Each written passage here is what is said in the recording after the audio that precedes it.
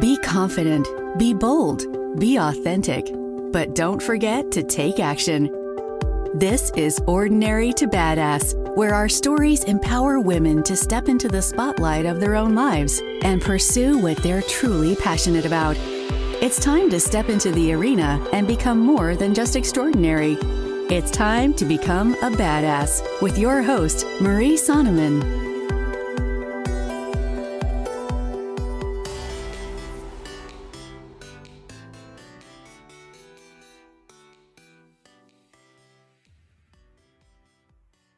This is episode number 8 with Leah LeRae. Leah is a sales and marketing leader, and she has a business and podcast called Shine Strong. In this episode, we'll talk about sales, scare tactics, and asking for what you want. I think that you'll really enjoy this episode. Stay tuned.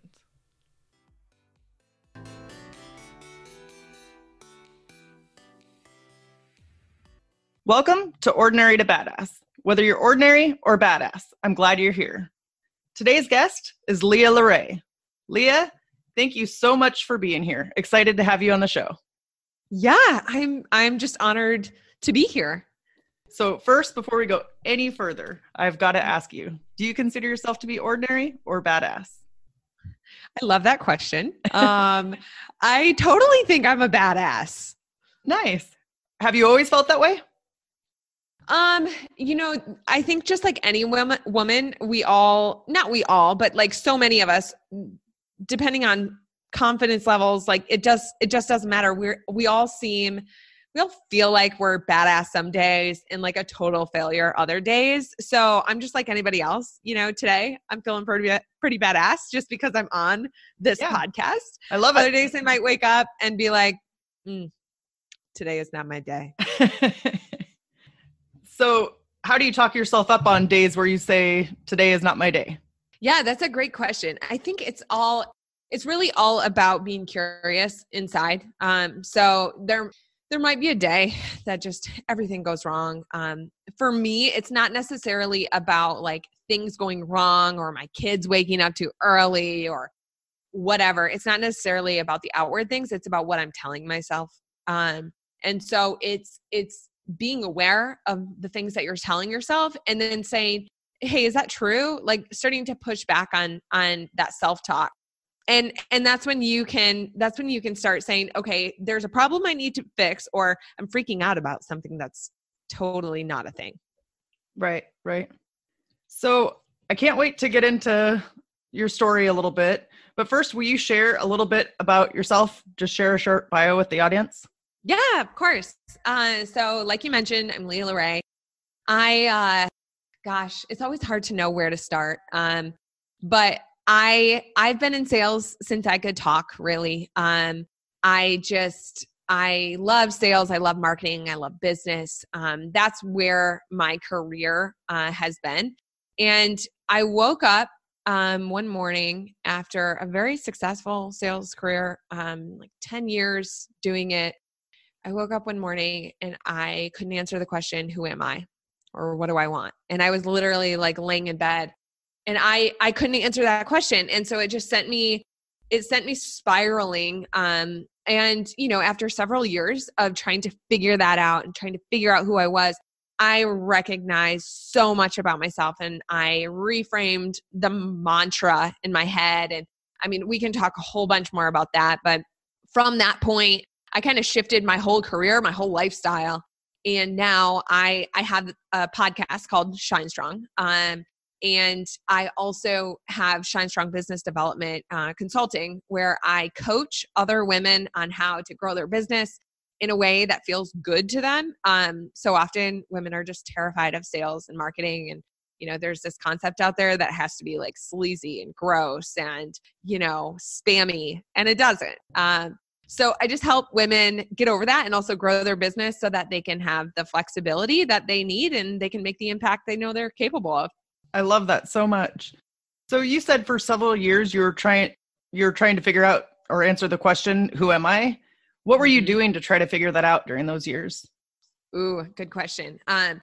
Well, at the time I was working at a startup, like a tech startup. And I was leading all of their business development. So sales, marketing, I was traveling 75% of the time, had a 1-year-old at the time.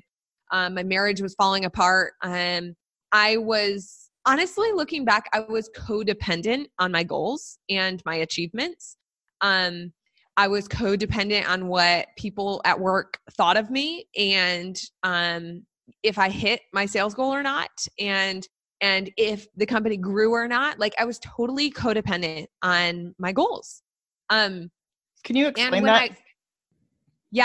Being codependent on something is when you attach your self-worth to that thing, right? So a lot of people are codependent on other people. So in relationships, you'll see someone who, you often see women who are codependent on like their boyfriend or their husband or kids even. And for me, I was codependent on my achievements and my job, which was interesting because it made me a very motivated employee. I like come hell or high water, I was going to achieve anything they threw at me because my entire self-worth depended on it. Like inside, if I didn't achieve that, I was unloved, I was unworthy, and I was a complete failure in life. Right? So that's serious motivation. Right. So that's what I mean by being codependent. Like my whole sense of self was wrapped up in what I was doing for my job. Every human being is codependent at some level. But when it gets to that extreme, that's when it's really unhealthy for everyone. And truly it wasn't healthy, you know, as motivated as I was as an employee, and how great that might sound. It's pretty hard to manage somebody who's like that. Because, you know, when on a bad day, it's like the world was crashing down on me. Right. So that was the space I was in. I was just totally dependent on my goals and my career and my achievements. And when I realized that I was in a really bad place, and actually I realized it finally because I stumbled across the Enneagram. Are you familiar with the Enneagram? Yeah, totally. Yep. What number are you? I think I switched to the investigator. I can't remember what number that was. I used to be an 8 and then I switched maybe a 5. Yeah. Okay. Yeah. So yeah, it was kind of interesting that within like a 1 or 2 year period, I switched from an 8 to a 5. And what's interesting about the Enneagram, what I love is that it talks about, and for any of you listening, Enneagram is a personality finder like test. What I think is so great about it, it's spelled ENNEAGRAM. I first heard about it on a podcast. And so I was like, how do you spell Enneagram? Like, how do I even Google that? But I found it, and I'm a 3. So a 3 is an achiever. What I love about it and what makes it different from like DISC or Myers-Briggs or anything else is that it tells you your like what's bad about you. Like it kind of rates you on a scale of 1 to 10 as being healthy or unhealthy. And at the time, I was like a 7. 10 is the worst. Like 10 is literally like you are self-destructing. You are suicidal. I was a 7.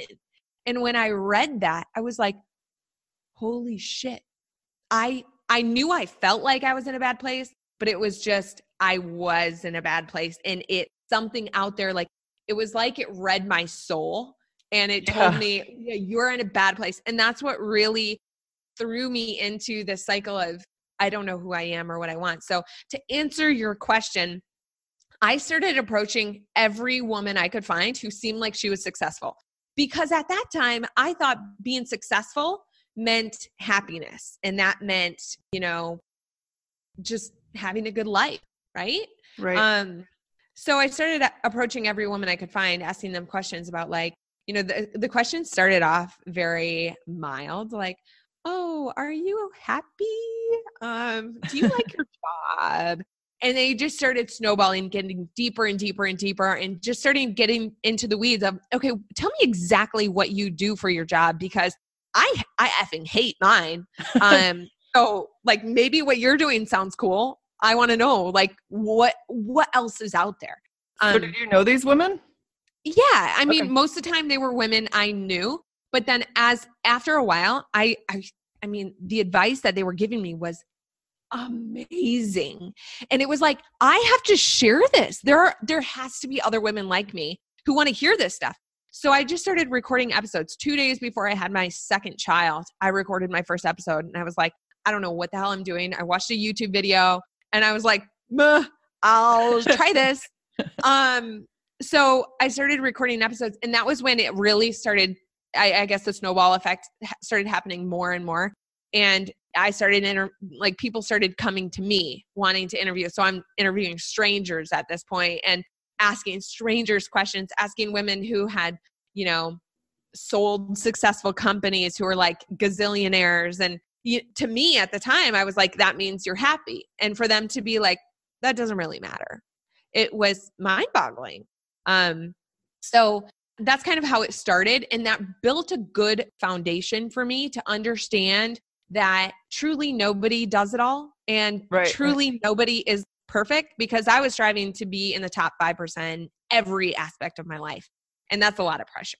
But when I realized that nobody actually has it figured out, and nobody's good at everything, and some of those types of things, that was the foundation I needed to then take what I had learned and go to therapy and go to some intensive retreats, start reading some more intense books, and start working with professionals to rewrite the mantra in my head and understand why I had a disordered eating problem. Like, where did that come from? I could start digging into, why am I always anxious? Why am, some of the bigger questions. I had the foundation at that point to where I could actually dig into that some stuff. Right. So a couple of things that I thought about when you were talking. One, have you read the book, The Road Back to You by Ian Cron? Mm-hmm. That I totally loved that book. And kind of like you were saying, like, it made me feel like, oh, this is exactly me. Yes. It's like they were reading my soul. Yeah. It just crazy, because a lot of the other tests, like the personality tests and stuff, they didn't really feel like they fit me or describe me. But this one felt like it described me to a T. Exactly. Exactly. And that's what I love about the Enneagram and Ian Cron's approach to it, is just that, humans are all different, but we're different on a scale of like who we are, and we can move up and down on that scale at any given point. That book honestly also helped me in all of my engagements with clients, with sales, with marketing. It just helped me understand people better, as well as myself. But my biggest, I don't want to say problem with that book was that I just wanted to share it with everybody, and not everybody's ready to read that book. Yes, so like, you have to read this. You have to, you have to know how messed up you are or not, Yeah, I could totally relate to that. So everybody's just like, Leah, chill with the Enneagram stuff. Like, leave me alone. Well, you have to be at a right place, in your life to be able to read it and kind of accept the feedback and stuff. Because if you're not ready, it's not going to do anything for you. Exactly. And that's what asking all these women, all these questions, it kind of got me to the point where I was ready to, I was open enough to hear it. I went from being, very, very broken, to getting myself in a place where I could, I could accept some feedback. I was pretty broken. Like, I don't know if it gets a whole lot worse than I was. I think we all are broken, or we have some part of us that's broken. It's just whether or not you use it as an excuse or you use it to take action. Yes, totally. Whether or not you're willing to take responsibility for it. Yep, absolutely. So let's move on a little bit. Will you share with us what you're most proud of accomplishing? Ooh, I'm most proud of changing my own life and changing my own mind. I grew up in an environment where it was not welcome to ask questions. You were not really welcome to challenge the status quo when it came to, bettering yourself and bettering your mind. Like, if you were not going to take the religious stuff they told you as the gospel truth for every aspect of your life, then, you were probably going to hell. And I let that run my life for about 27 years. And it took a lot of work and a lot of emotional energy just to rewrite that mantra in my head. And at its core, I believe that I was not valuable. And that just ran every aspect of my life. That ran every business decision. It ran how I approach my marriage, how I approach my kids, how I approach friendship, how I talk to myself, of course. And by doing the work and like spending the emotional energy on trying to rewrite that, spending the money to work with professionals, spending the time, quitting my day job. And I'm not saying you have to do that, but in my case, I had to leave the toxic environment where I was at. So making some major, major, major life changes, walking away from a steady, comfortable paycheck to, starting my own business, which most people don't talk about. It's pretty hard. Like it's slow at first. So I'm most proud of changing the mantra in my mind because I've been able to make a bigger impact with more people and been able to live a better life, have a better marriage, and be a better mom because of it. So you said change the mantra in your mind. Is there a specific mantra that you have? So I had to tell myself a specific mantra to reframe that you are worthless. You are not valuable in my head. So it took time for me to rewrite that and to kind of cancel it out, to stop saying that to myself. What's interesting is we have approximately 60,000 thoughts a day. And what it looks like is, Leah, you're fucking worthless. Oh, look at that tree. Wow, this road is really pretty. Oh, I wonder what my kid's going to eat for lunch. Leah, you're a fucking failure. Right? And so it's like woven in through all these 60,000 thoughts you have a day. I don't know how many times I thought those negative things, but it showed up in all sorts of different phrases to myself. And so when I became aware of the negative things I was telling myself, I had to, it took, 4 or 5 days, but that was after like 2.5 years of prepping for this. So it took about 4 or 5 days of me it felt like all I was doing was saying, Leah, you are beautiful. Leah, you are valuable. Leah, you are, I forget all the things I said to myself. You are strong. You are powerful. Just all sorts of things that really mattered to me, that resonated with me. It wasn't like I copied and pasted them out of somebody else's mantra book. They were ones that I didn't believe about myself. And so every time I recognized that I was thinking that I was a joke or I was worthless, I would tell myself those things. And so your mind is programmed to think a certain way. I had been telling it that I was worthless since I was about 4 or 5. And everything in my life had proven to that point that I was worthless. So I kept becoming someone else. I kept doing what somebody else wanted. And then I got love, I got appreciation, I got admiration. That's how I thought the only way to get loved was to achieve something.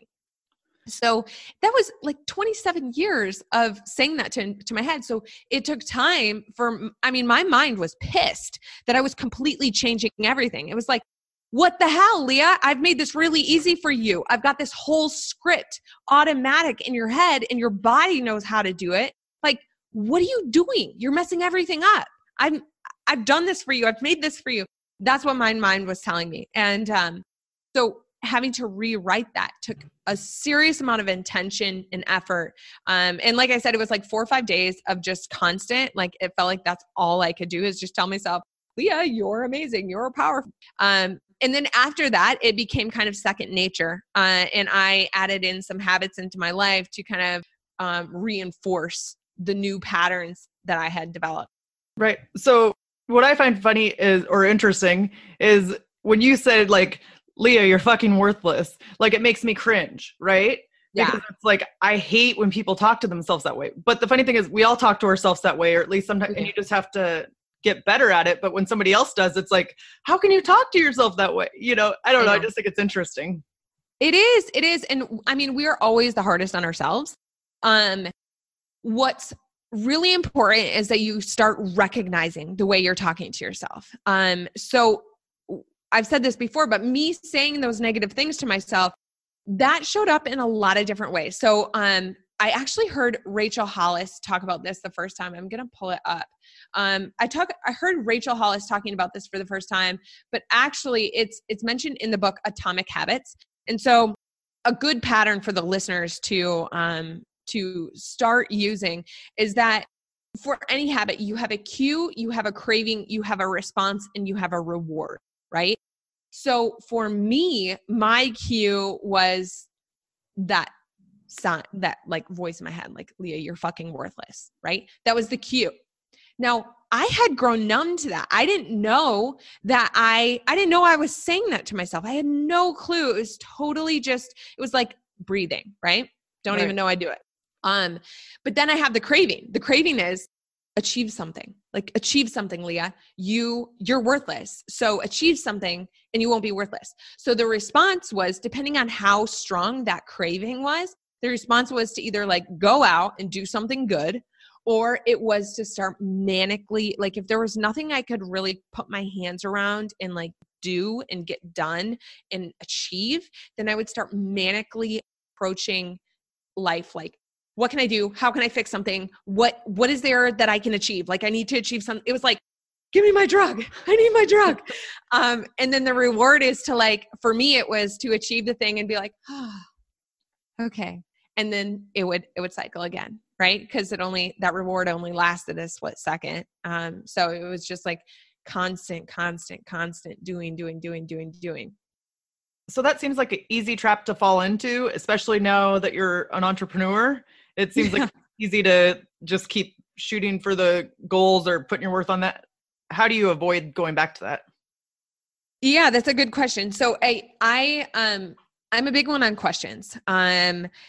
You have to be asking yourself the right questions. And especially for the entrepreneurs out there, you have to know those things about yourself and know know the answer to where you want your business to go, who you want to serve in your business, in order to break that loop, right? When saying I'm fucking worthless is just like breathing, you're not going to go forward. Like, you're going to be stuck. You're going to be constantly anxious like I was, right? But when you, as an entrepreneur, you know the cues, you know the things that you're saying to yourself, you are aware, you are curious, you're constantly and daily asking yourself the right questions of, say it happens. Like, you have the cue and all of a sudden, like, you're feeling so anxious because, you need the drug, like you need an achievement.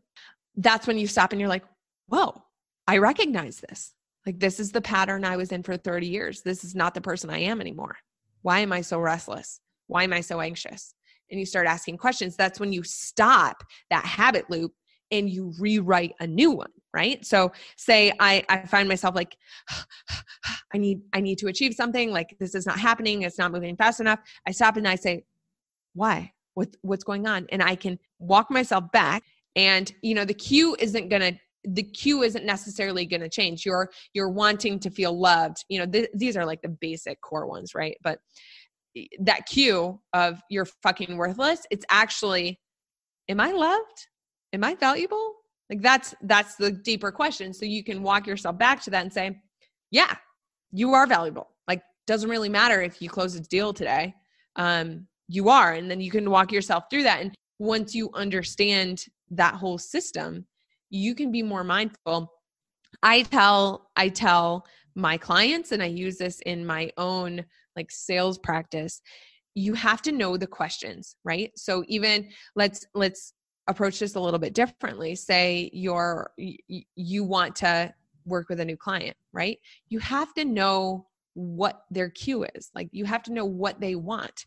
If you know what you want and you have a good idea of what they want, then you can find a creative solution together. But you have to be ready with the right questions to understand what they want. And you can kind of lead them into understanding what that is for themselves. And so you can help them in that way, Yeah, totally. I like the whole questions thing that you said, because it's actionable. It's something that people can do, and take the steps to do just by asking themselves the right question. Exactly. So let's switch and talk a little bit about struggles. Tell us about a time when you gave up, but now you wish you wouldn't have. Well, I read over, there are a lot of experiences in my life that I could probably talk to.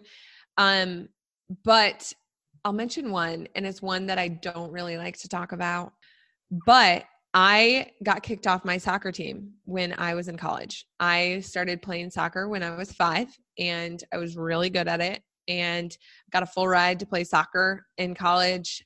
I was captain of my soccer team as a sophomore, junior, and senior. I'm just kind of like, I just have a lot of leadership traits. I like to be leading from within. But I never stopped to ask myself the questions of why I was doing the things I was. I was totally caught up in being what everybody else wanted me to be and making everyone else happy and being a total go-getter for everyone else, right? Like I had to be the top 5% for everything that anyone cared about. So that also meant that I was, top 5% on my soccer team, top 5% at my job, top 5% at school, top 5% at the party, top 5, like I was the best at drinking, smoking, playing soccer, working hard, whatever. So drinking was not allowed during season, strictly like no drinking. And I did it anyway. And I got my wrist slapped a couple of times, but I truly just felt like I was above the rules. I was really good. I had, like I said earlier, I've been kind of selling my whole life. And so I was really good at like getting out of trouble. I knew the right things to say. I just knew how to play the system. And so I got out of it a few times, and then my coach came down pretty hard, and I got in some like bigger trouble. I actually hosted a party for my soccer team and like all the other athletes at my house, and kind of caused a big ripple in the system. And I paid the price, didn't really think too much about it. But then, week or two later, friends called me, "Hey, Leah, you got to come to this party." They're calling me. Finally, I was just like, I said no a few times because I was like, no, I really, really shouldn't. I'm walking on thin ice here. But the more they called, it was just like, you know what? That that codependency on what people think of me, it kicked into high gear. And I was just like, you know what? They might not like me anymore if I don't come to this party. I have to come to this party because then they'll love me and, I'll get my fix, right? So I went to the party and I got kicked off the team that next day. And it was not even a fun party. I was not even drinking at it, but I went and I was not supposed to. And I felt like I was above the law. And so I didn't necessarily quit. I quit on myself because I didn't stand up for what I wanted. And then I got kicked off. I lost my scholarship. So I had to pay the rest of that. My parents did not pay for my tuition. I had a mortgage at the time. It was the biggest lesson I've ever learned. And what's funny is if I would have been ready, I could have learned the lesson that I learned, 10 years later almost. But I wasn't ready then. Like I just saw that as like, shit, I just lost a lot of money. That was dumb. Instead of, holy cow, Leah, you are totally codependent on what these other people think of you. And you are willing to let, $20,000, $30,000 go because you cared about what these people at a party would think of you. Like, who cares? Yeah, totally. You're also much younger. I know. The younger you, sometimes it takes us several times to learn a lesson. I heard something once, you will keep getting the same lesson until you pass. Right. I liked that a lot. I got the same lesson a lot of times. I hear you. Me too. So can you share with us a story about one of the hardships you have faced to get to where you are now? Yeah. So I grew up with a lot of manipulation. And that kind of became second nature to me as many women do. You kind of repeat the patterns that you learn as a child. So, say you have an abusive father, you start dating abusive men, right? There was a lot of manipulation in my childhood. So I attracted more manipulation. I went into sales. I attracted like manipulative manipulative men into my life. And after I launched my business, there was somebody who came into my life. We exchanged services, like not really business partners, but we exchanged services. And he basically promised me fortune, fame, and anything I could ever want. And I totally fell hook, line, and sinker for it. And just like a word of warning to all of those listening, when something sounds too good to be true, it probably is. So like put all of your radar up. So we became, for lack of a better word, business partners in a very, very loose sense. And quickly I realized like something's not right. I had done all of this personal development work. I had totally become a different person. And all of a sudden I was getting all of the same anxiety, all of the same just like panic attacks, like all of this stuff was coming back. And my husband was deployed at the time, which was a blessing looking back. I hated it at the time because he's like my anchor. So my husband was deployed at the time, and I just knew something had to change. And like, if I closed my eyes, I could, and looked at my life like a heat map, which is what I often do when I feel anxiety. I saw all the heat by this guy. And so I approached him. I was like, hey, something's got to change. I don't know what it is. I think maybe I have too much on my plate. We've really got to re-look at our, what we're providing to each other and just, refigure this. He did not like that. And just started it got excessive. It was very clear, very quick that we were not aligned, that he was really trying to manipulate me, that he had very different intentions than I did. I tried to backpedal, and I was like, hey, I appreciate everything that we've done for each other so far. It really was kind of a draw at that point from my standpoint. And I was just like, let's just cut this off. He did not like that at all. And it put me into a tailspin because I was trying to get away from this very manipulative man, and very manipulative men were a trauma in my childhood. And I could not escape. He wouldn't let me escape. So that mantra in my head was saying, Leah, you're not valuable. But I had to escape. And I had to spend copious amounts of legal fees to protect myself and to escape. That was the only way to get out. And so I was spending a lot of money on myself, which is something I hate doing because of that, like, Leah, you're not valuable thing in my head. And I was also being manipulated, which is something that brings back all those memories of trauma. My husband was gone. So my protector was gone. So it was just me.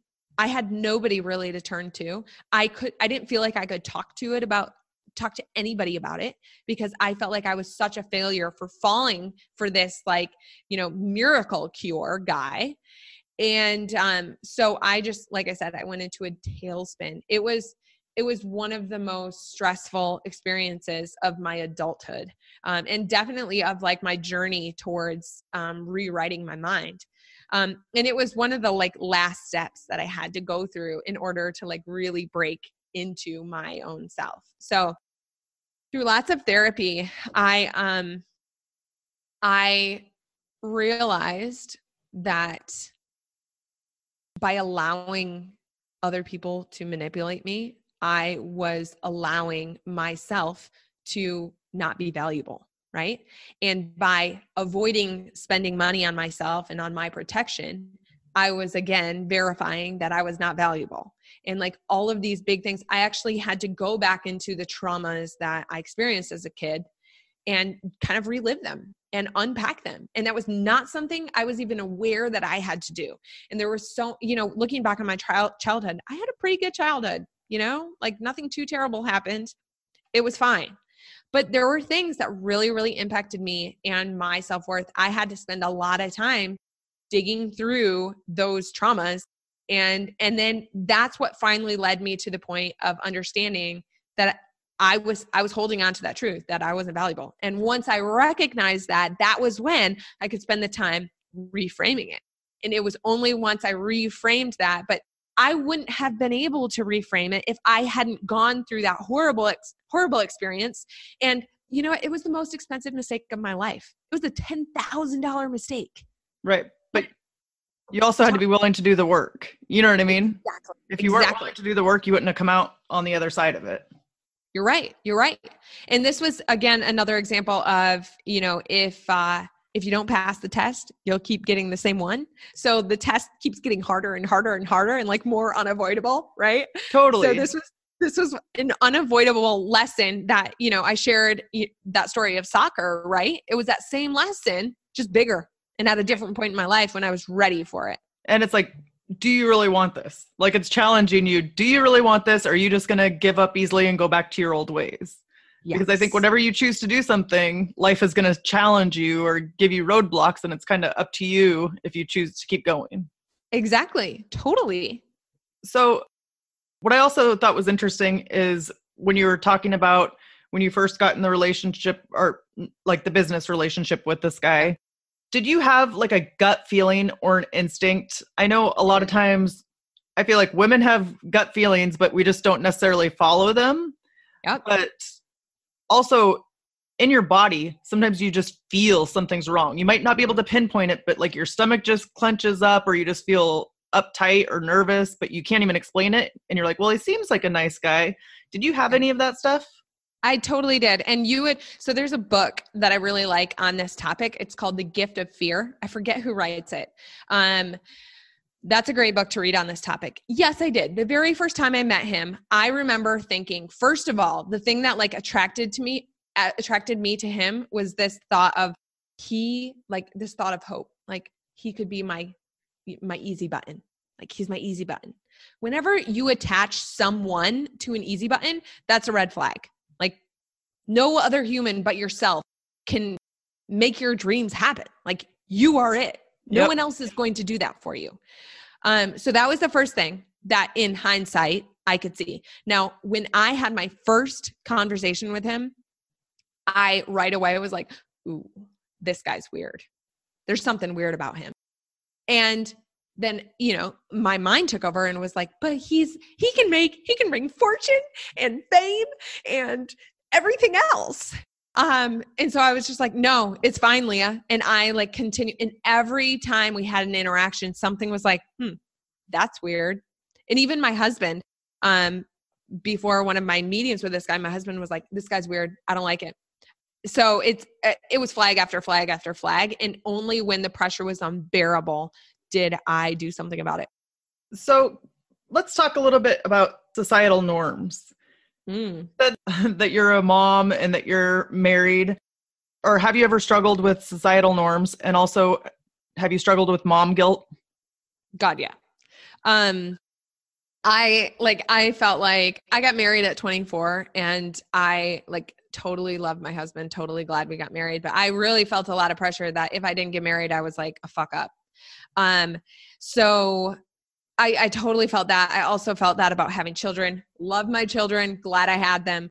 But yeah, especially with my first, like I felt the pressure to have children and not to wait. And, you know, mom guilt, totally. I used to feel it really, really bad. Now, not so much, just because I know what my goals are. I know what my vision is. I know what I need as a person. And for me, I need daycare. I'm not a stay-at-home mom. Like I have the most respect for stay-at-home moms. They're amazing. That is a job that I'm not cut out for. So I know I need daycare. I know I need my work. So it's kind of knowing yourself and knowing what makes you the best person. I heard someone say once, children don't remember the time you spend away. They remember how you loved them. And I heard that and I was like, every mom who has mom guilt should feel that or should hear that because it's true. It doesn't matter.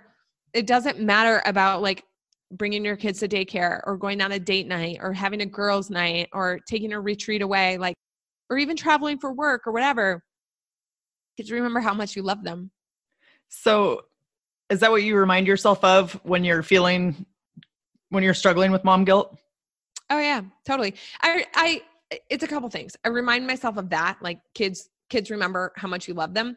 And also just remembering, okay, what do I need as a human? Like, what do I need to be full so that I can give fully to other people? And when I prioritize my own needs, that's when I am the best mom, the best wife, the best daughter, sister, whatever, friend.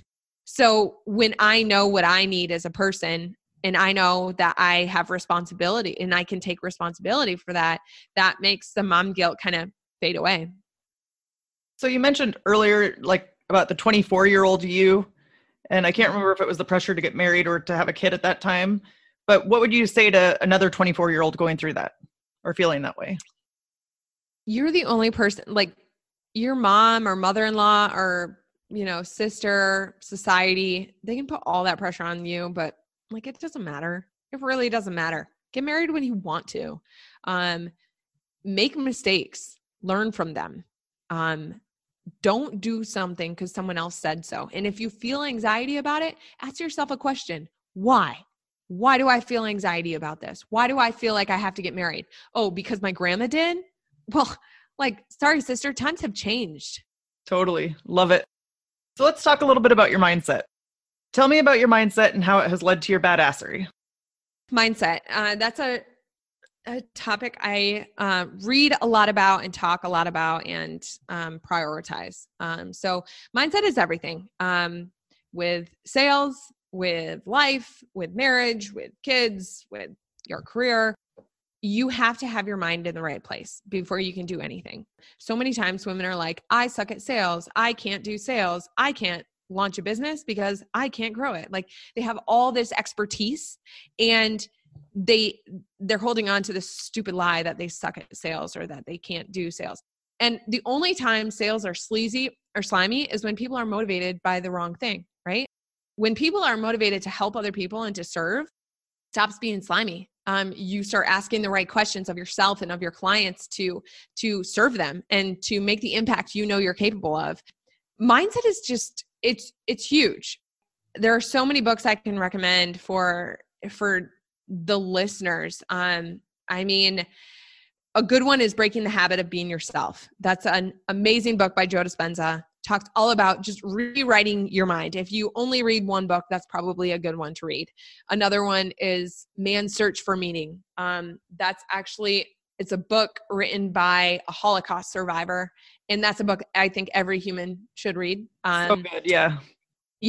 Yeah. Another one is called Struggle Well. It's by, I have it right here, Josh Goldberg and Ken Falke.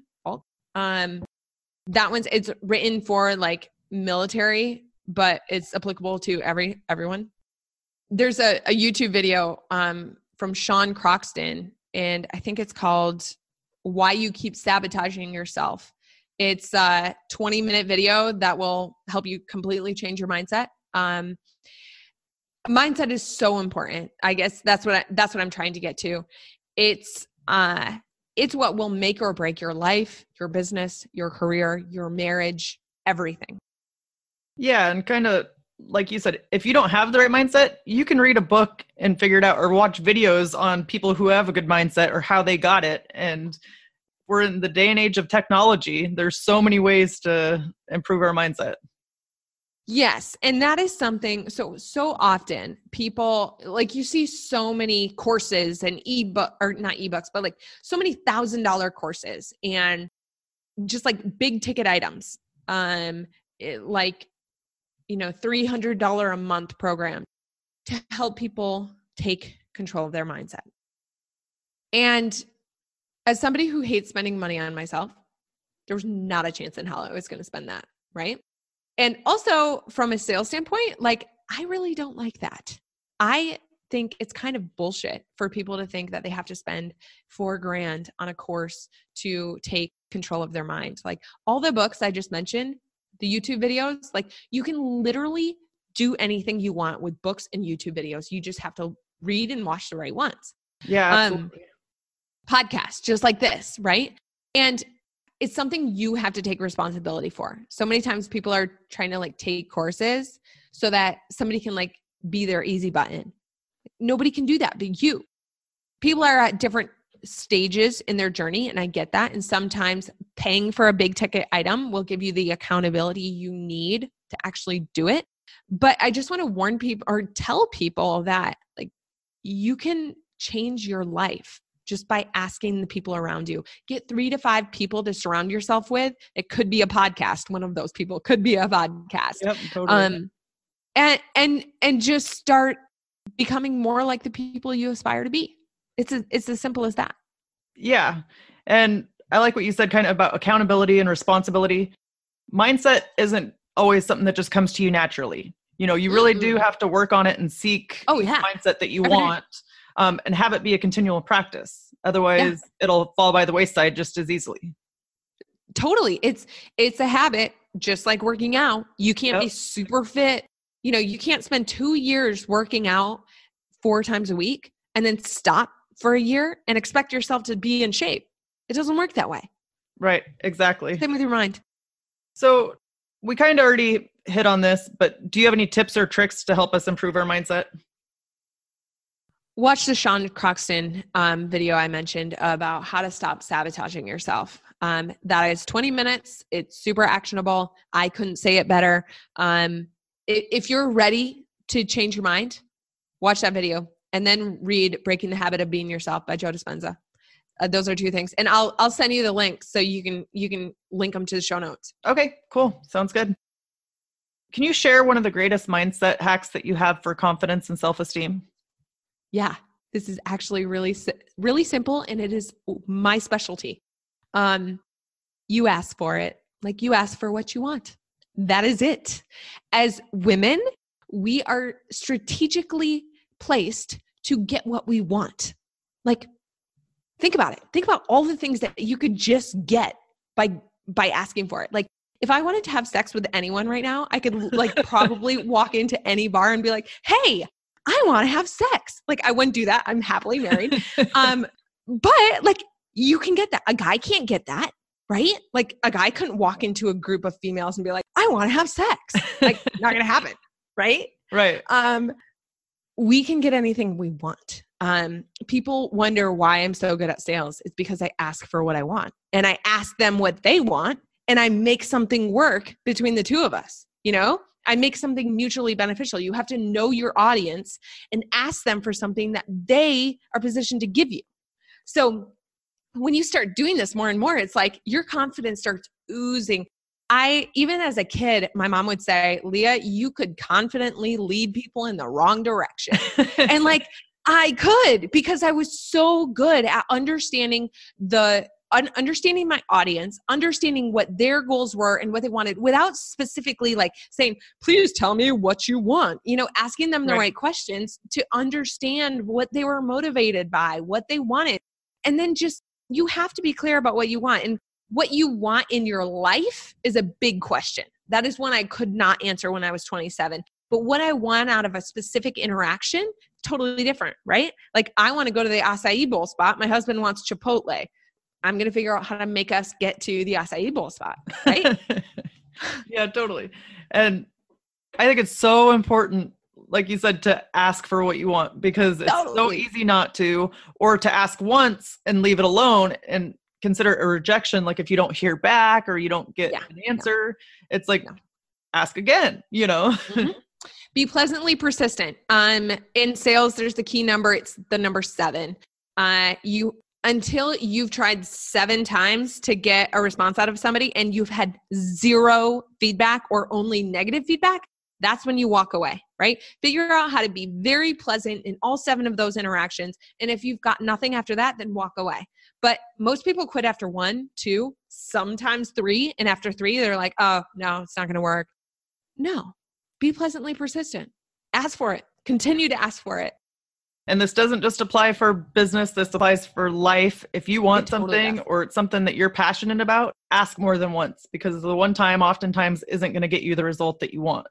Exactly. You know what? A good example of this was when I was negotiating for my salary and compensation at a company. And I talked to the CFO about it, and he gave me a number that I was just like, meh. Then I went to the CEO and I told him, like, hey, you're not going to get me for that. Like, sorry, but it's just not going to happen. Here's what I need. And I knew like I had a feel. I didn't just have a feeling, like I knew the range that they were willing to go for. I knew what I was worth. I knew what other people with my skills could offer. And my skills were of somebody, 10, 15 years senior, right? So most women would be like, no, I need 10 more years experience. Well, I was good. Like I didn't need 10 more years to practice my skill. Like I was good enough for that right now. So I told him the number I wanted, and the number that the CEO gave me versus the number that the CEO gave me and what I ultimately took were $45,000 difference. Like, right. I mean, it's just stark. I got told no.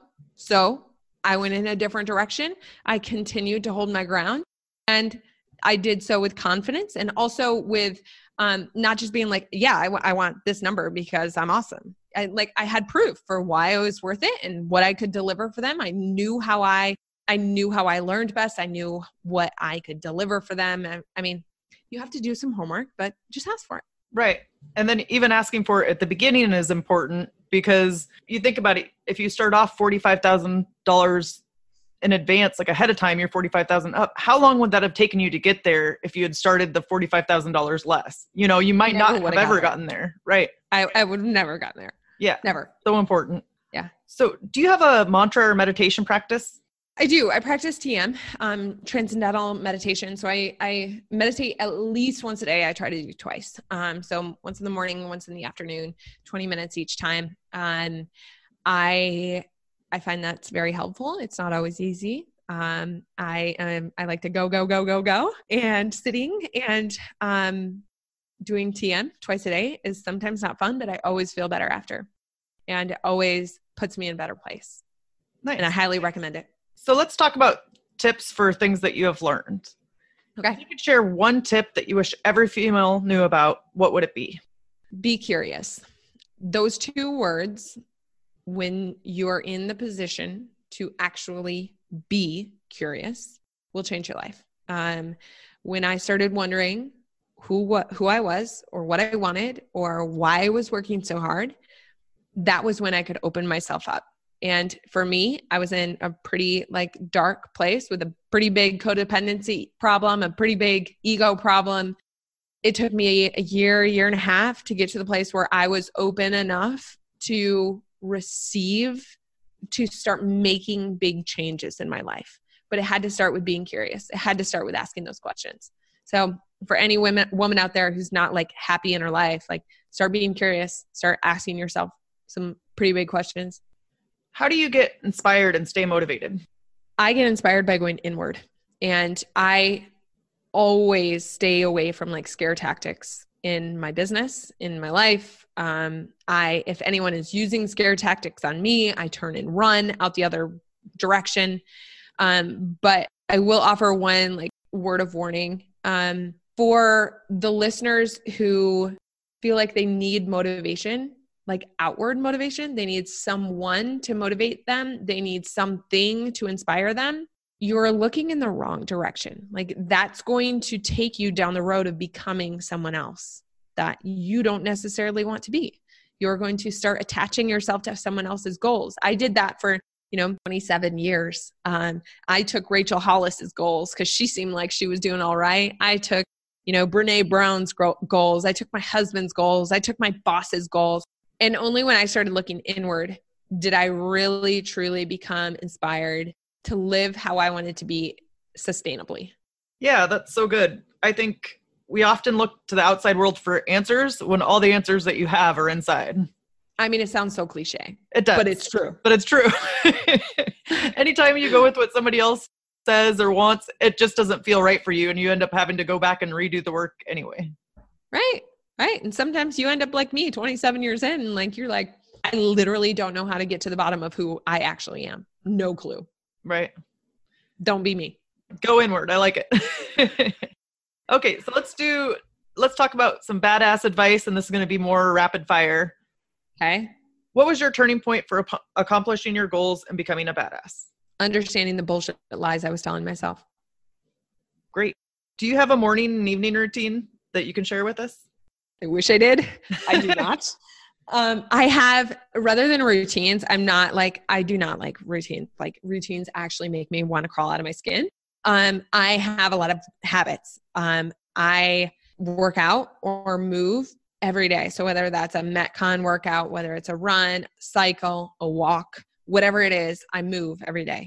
I also do TM once or twice a day. It depends if my husband's like deployed or not, on anything else really. But like, those are the two things that I make sure I do every single day. And also like on weekdays, work days, I don't schedule calls before like 10 a.m. because I need that time to like reconnect with me, get my head in the game, and get going. So those are some habits that I have. Also, I have a lot of like healthy eating habits. I really prioritize myself and my health. Okay. So I got to know, what is Metcon? Oh, metabolic conditioning, like CrossFit. Okay. High, like intensity. Impact. Oh. Yeah. High intensity. That's the one. Intensity. Okay. So what is one thing you've learned from a woman in your life? This is really hard for me because I've recorded over 70 episodes and I think I've learned something on every single one. But something that I learned recently was from a dear friend of mine, and we went to a retreat together. She has been just, going through some hard times in her life, and I hadn't heard her laugh in a long time. Like I hadn't heard like a belly laugh in a long time. And she's somebody I just really admire and look up to and love. I hadn't heard her laugh. So we went to this retreat. It was a lot about like mindset and releasing past traumas and yoga and like all kinds of good stuff. On the night before we left, I heard her laugh. Like I heard like a belly laugh.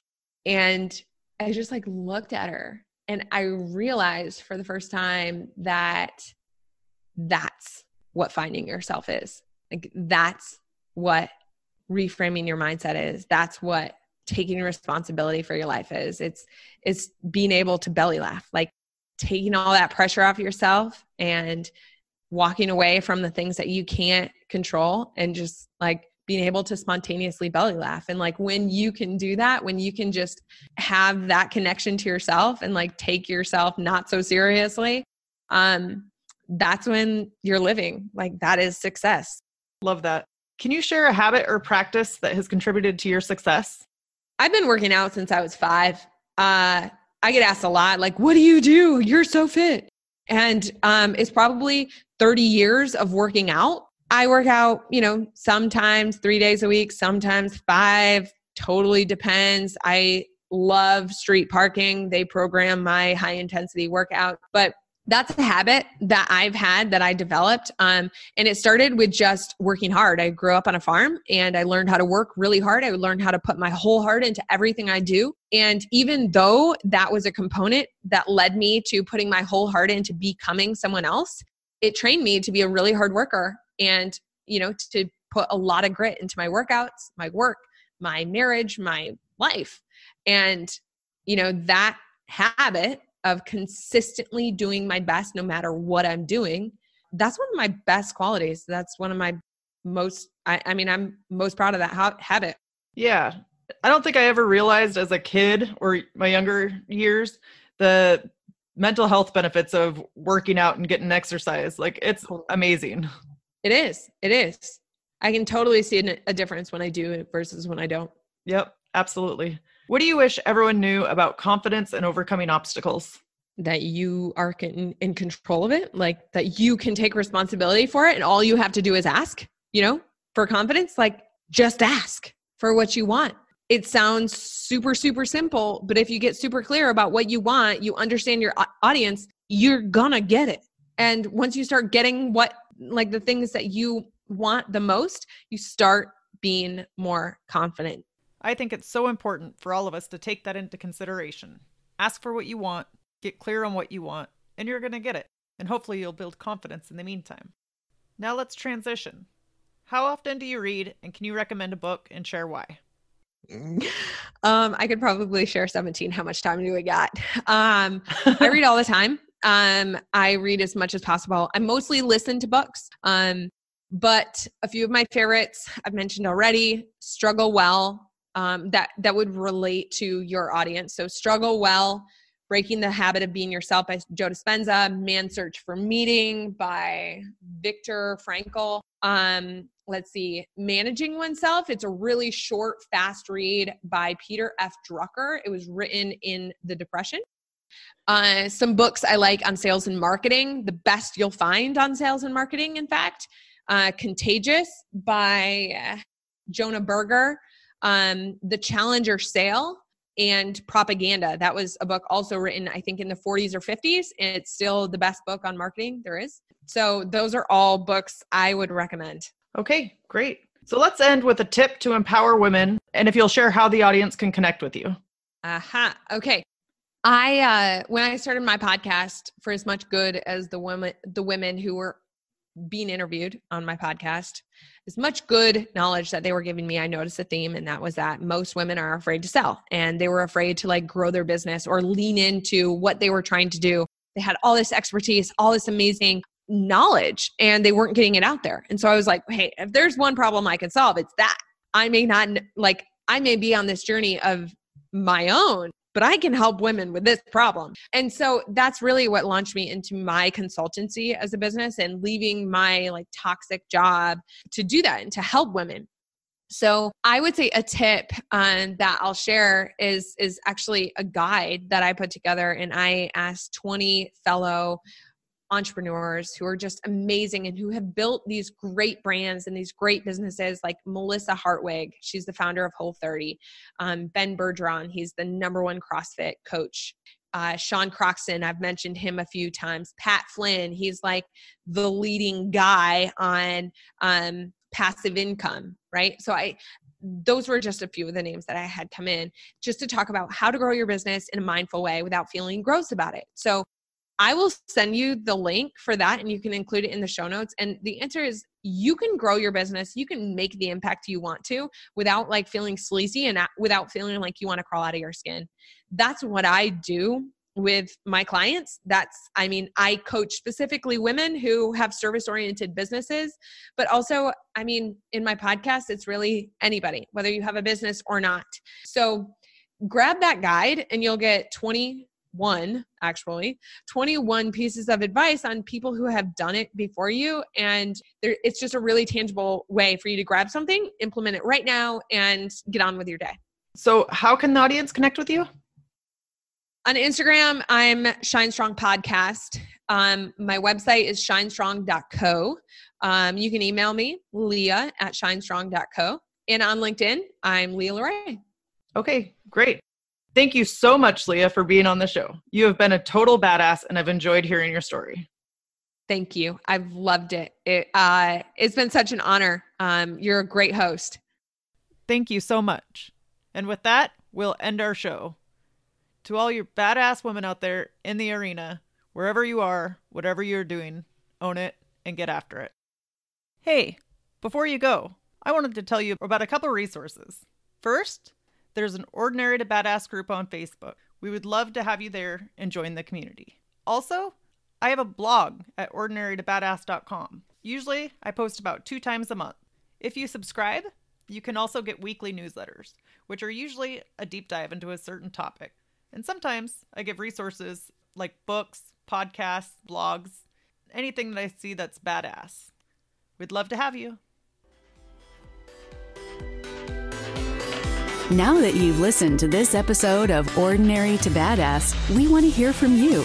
Go to our website, ordinarytobadass.com/podcast, and submit your own experience on how you took your life from ordinary to badass and get the chance to be on a future Spotlight episode of the show. That's ordinarytobadass.com/podcast. While you're waiting for the next episode of the show, wipe off the sweat, dust off the dirt, and get back in the arena.